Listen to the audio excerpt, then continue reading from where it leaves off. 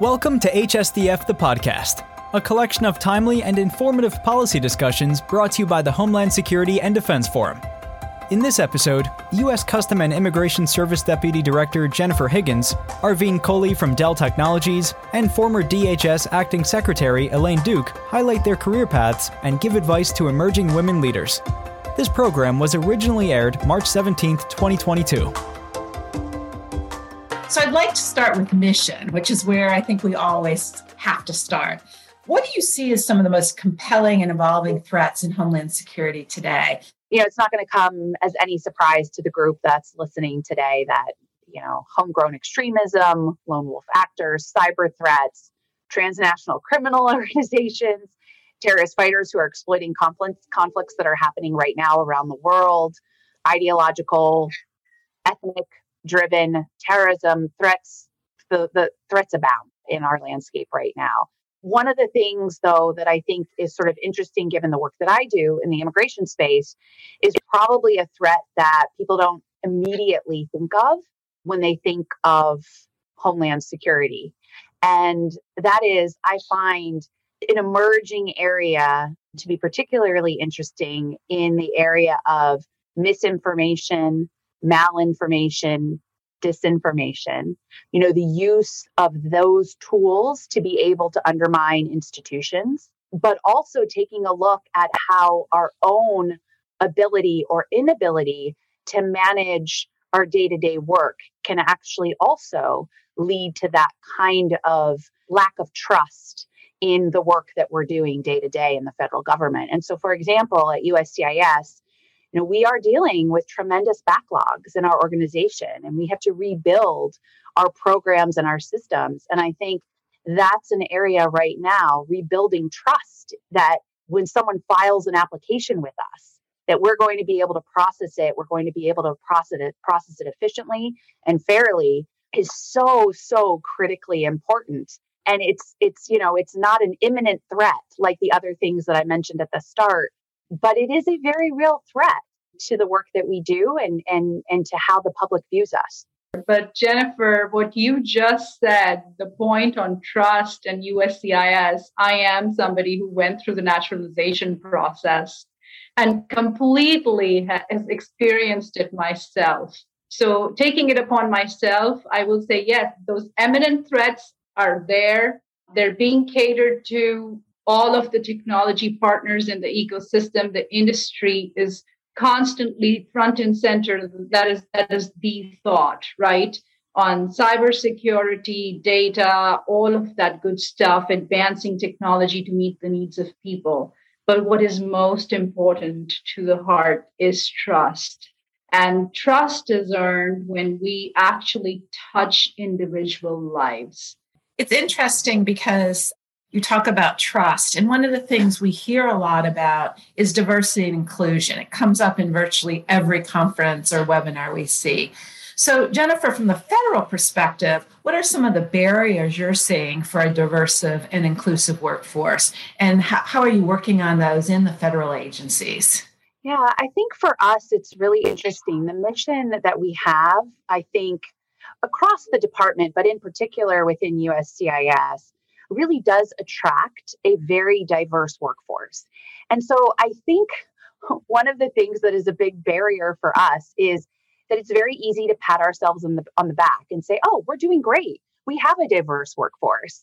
I think if you dig deeper, you realize you might have diversity in your entry level positions, but there are tremendous barriers that abound in our leadership positions. And so I think it's really, really important for us to dig into the reasons why that's the case. And I think in a lot of ways, it's taking a look and recognizing at the barriers that people faced before they even joined our department.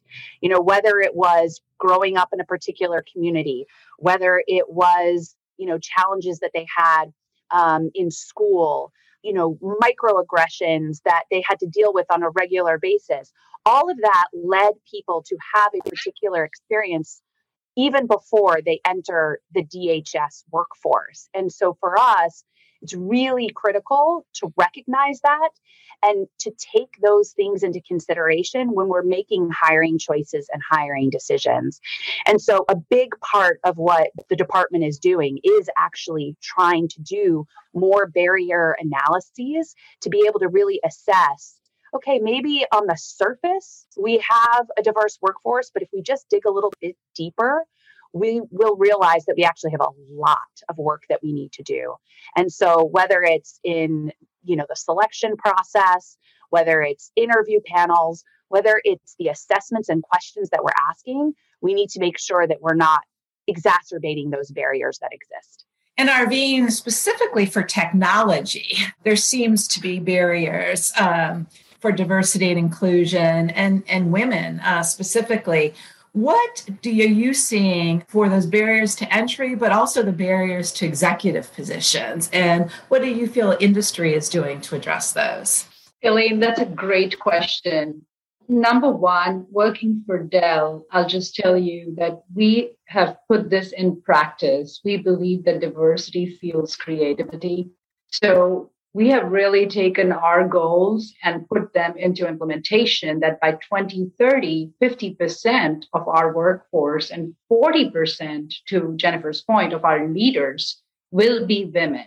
It is just so important to make that intent a reality and start to implement that in small strokes within the organization. So we are really taking that seriously because, number one, I think it's not the color of your skin or your orientation or any of that. I think what diversity pulls in is creativity.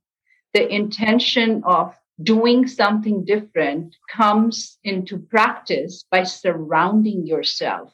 So I think overarchingly, the technology industry is starting to pop our head out of the water for the past decade and say, we need that diverse pool of people that come in from different experiences to enrich our future. Thank you.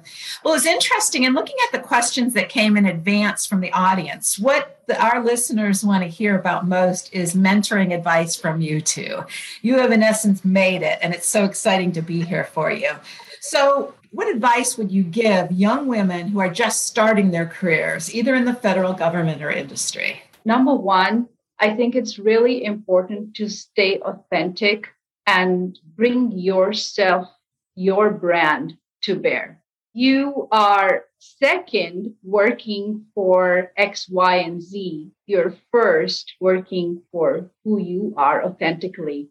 And that's why people value you. Number two, make sure you are not shy to be a mom, to be a wife, to be a relevant other to others in your life, because in my humble opinion, it is life and work balance. And I think every individual, irrespective of their gender, needs that. And this era of COVID has made us probably appreciate that far more, because we have seen dads giving hugs on screens just as much as we may. Actually, I haven't seen a mom giving hugs on screens, but I have seen dads giving hugs on screens. So the world is very tolerating of the fact that we are who we are first. So bring your authenticity, bring your background, bring your enriched experiences and your caliber to bear, and don't be shy about it. Yeah, Jennifer? Yeah, so I'd love to kind of build on the great points that Arvind made. You know, it's interesting. I usually, when people ask me questions like this, I start by saying, I'm the poster child of what not to do when it comes to your career. It worked out for me, but I was never intentional about the steps that I was taking. And in fact, you know, I often needed mentors, informal mentors, sort of prodding me and pushing me to put in for the next thing. And it's so heartening to see today that women and men in the workplace are just much more intentional about their career goals and priorities. And I think that's really important. But what I would say is what I think did work for me, even though it wasn't intentional in my mind, is that I did two things. I had really great informal mentors, meaning I chased working with people that I liked working with, that I knew I could learn from. And they, in turn, took interest in me and really helped guide me in my career. The second thing is, I never chased a grade. I never chased a position. I chased working with people, or I chased working on a particular mission. And so when you are working on something that you believe in, even though there are hard days or there's administrative work that is, frustrating or gets in the way, if at the end of the day, you can feel connected to the work that you're doing, you're going to excel no matter what it is. And so to me, when you're thinking about your career advancement, do be intentional, but don't lose sight of the fact that it's really important to work on things that you love and to work with people that you respect and that you can learn from. I love that. And two words I heard from both of you were one was authentic from both of you. And then Arvind, from you, I heard branding. And although we don't use branding in the federal sector, you do get a professional reputation. And I was wondering what does your branding and your authenticity do in terms of leading a diverse and inclusive workforce? How important is that and why? I think it is extremely important. So branding, your representation is something that people remember you for. It is who you are. That after I leave this room today, you're going to remember me as with a few thoughts in your mind. That, in my humble opinion, is your brand. Why is it important? Because of the reasons Jennifer just said. I think the one commonality I took out of both of us is we've had informal mentors. When do people start to put a thumbprint on you? When they recognize the authenticity of the cause you're after. There is, just like Jennifer, I have not chased a job in my life. What I've chased is my passion, and my ambition has automatically flown into my passions. And I think when you understand and take a pause in your life to recognize or introspect what that brand is that represents you from the outside as well as from the inside, because I think on the outside, it is how you carry yourself. On the inside is what drives you to carry yourself that way. And I think that in a sense is branding. It is extremely important for the authenticity of your cause. I think the authenticity piece is so critical here when you're talking about your brand. Over the years, I've played with the idea of trying to, we should all keep trying to address, our weaknesses or those areas that we could improve, areas of opportunity, if you will. But I think we also need to get really comfortable owning who we are. And for women in the workplace, that can sometimes be very difficult. And sometimes we have to feel like we need to be more serious or be strong and the smartest person in the room, and don't smile too much, but smile just enough. Or, and so I think we need to get really comfortable with who we are. And I am someone who is going to be loud, and I'm going to laugh loud, and I'm going to make jokes, but I'm also going to work really hard, and I'm going to be really passionate about the work. And that's what you get with me. And I think if there's one thing that I learned the most over the years is owning that personality that you have inherently in you and using it as your strength. And I would just share one last thought on this, which is back to, always needing to be the strong executive female in the room. I think the other thing that I've really learned is there is nothing more brave than being vulnerable and showing vulnerability. And it's okay as a woman to show passion, excitement, sadness as a leader. That is extremely profound and true. Vulnerability is a strength that you have to be really self-assured to be able to exhibit, but it's such a great mentoring tool. And in the questions, a few people shared their vulnerabilities. And I was wondering, through your mentorships, have you gotten any good advice on this? One person talked about being uncomfortable with public speaking and how do you get over that. The second one is one I struggle with, being an extreme introvert and still being effective in the workplace. Anything you'd like to share what you learned over your careers? Do you mind if I take this one first, Arvine? Please go ahead. This is very near and dear to my heart because I tell people this now and they don't believe me.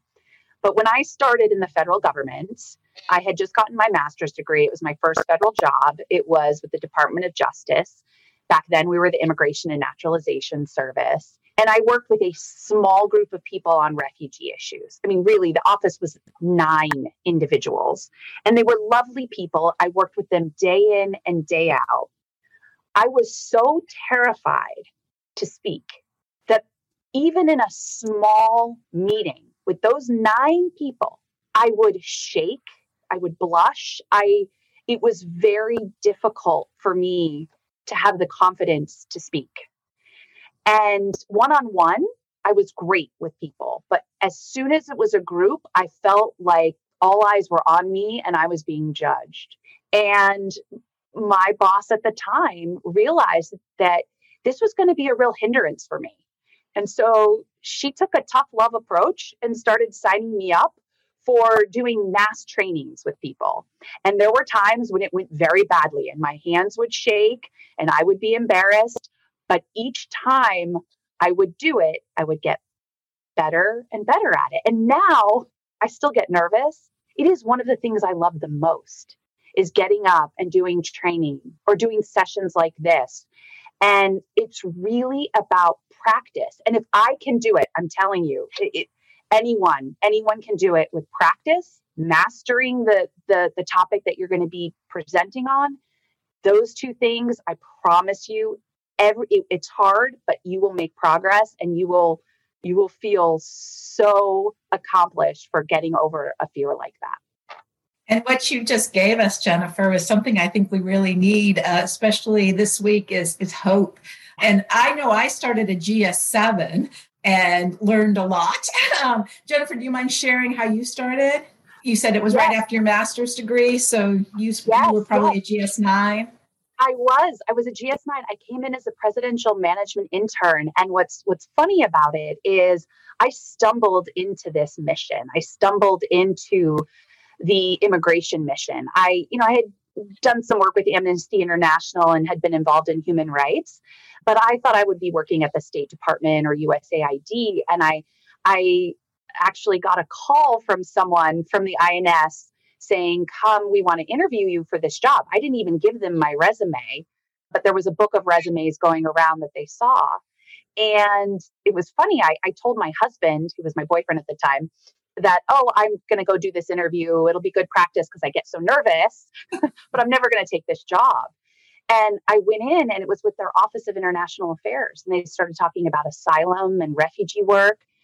And then I just was hooked into this mission. And I think, my lucky stars every day that I would get up and be able to do this work. And then after September 11th happened, and I was in DC when it occurred, we got moved into the Department of Homeland Security. And what I found was I fell in love with the mission even more because it really bridged what was such an important humanitarian mission with national security. And I think a lot of times people think that mission is at odds with one another, but it is 2 sides of the same coin. And in order to have these robust humanitarian programs, you need to make sure that they're operating fairly and safely and that there's robust vetting involved. And not only that, being able to actually have these programs can diffuse situations around the world that otherwise might become more tense. So it's just, to me, I feel so lucky that I went into that practice interview that day and I've made a career out of it. Arvine, why don't you share some more hope for all of us that we can start from very austere beginnings and rise to the top of an organization? Oh, well, thank you so much. I am soaking this in. What beautiful experience, Jennifer, there. That is absolutely commendable. And thank you so much for sharing that. Humble beginnings are very important. And I'll tell you why. Because they make you treasure every step along the way. And they make you, in a speck of a second, go back and put yourself in the shoes of somebody else in the moment. So for me, there is nothing more important than remembering that I was in some capacity in someone's shoes many moons ago. And so from that standpoint, the growth trajectory, there's a few things Jennifer said there. I cannot relate to the introvert or, the other aspect of it.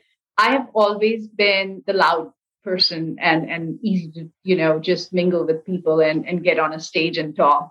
So unfortunately, that part of the bit couldn't gel. But what I do bring is the fact that know your story well, know your go-to market, understand what you're out there to talk about. People respect you for what you bring to bear. And when you're going back to one of the last questions previously, when you are passionate about what you do, you are also hungry. And so you're always very read into that topic. You're so interested in finding out about it. And when you're working in that space, you will grow.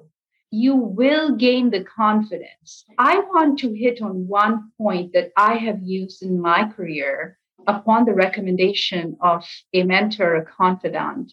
When you're in a room, and if you are doing this for the first time, or you feel like you have a broad audience and gosh, just spell out your vulnerability. People sitting in those chairs are commending you for being where you are already. So, Elaine, one of your questions earlier was, how do I kind of get in front of audience if I'm an introvert? I'm kind of weaving this into that is what I've done in my life. When I've been in front of a group of people, I've never been shy to say, hey, you know what? I'm doing this for the first time. So collaborate with me along the way. People appreciate you for that. Right. And as you grow in the journey, you appreciate that aspect and you want to kind of keep it there forever because that comes back to being authentic. So hopefully that helps. This time is going so quickly. So Arvind, you grew up into the executive level at Dell. Jennifer, you've been in the deputy secretary's office. You've been in the secretary's office. You're now leading CAS. What have you learned and how have you adapted your branding and your leadership styles along the way? What last words of advice can we pass on to those listening? Okay, thank you. A couple of things. Surround yourself with people that are smarter, different, unique in different ways than what you are. If you bring in a diverse workforce around you, you will accelerate your growth as cause, a mission, an institution, a technology partner, whatever you are doing, you will see the results. Appreciate people for being different because you can learn from them. Jennifer, myself, you, Elaine, I know every one of us here will raise our hand and say, we learn something new every day. I'm not sure I could say it any more eloquently, but I will just add one trite point, but that I think is actually really important, as trite as it is. And that is one of the things that I made some of these mistakes along the way in my career. But one of the things that I see new leaders or folks in the workforce doing that get them into trouble in terms of their leadership is forgetting how they would want to be led. And I think when we think about who do we want to work for and how do we want to be treated by our leadership, we want to be empowered. We want to be engaged. We want to contribute. We want to be trusted. And a lot of times, new leaders feel like they have to control everything, that they have to be the smartest person in the room, going back to Arvine's point, and that somehow it is weak to have people around you supporting you or knowing more, and that they have to micromanage every little thing. And that is, you will never have people who want to continue working with you and who want to support your mission if you forget how you want to be led. And, right, that's like going back to kindergarten, the golden rule. But really, truly, I see it all the time with new leaders that they forget that. And I myself have forgotten it in the past, but it's something that I try to remember so that I bring that to bear when I'm working with a team. Well, this has been amazing. We needed much more time. I feel inspired. My passion is renewed, and I feel hopeful for diversity and inclusion, for our federal and industry workforce, and even more proud today to be from the United States and a citizen and living in this wonderful country with people like you. So thank you for being here today, and thank you for your continued work in the Homeland Security arena. Thank you so much. It was such a pleasure and an honor to be with both of you today. It's a sincere pleasure and honor. Likewise. Thank you so much. We wish the best to everybody. Thank you for listening. Subscribe today so you never miss an episode of HSDF the podcast, and visit hsdf.org for more information about the Homeland Security and Defense Forum.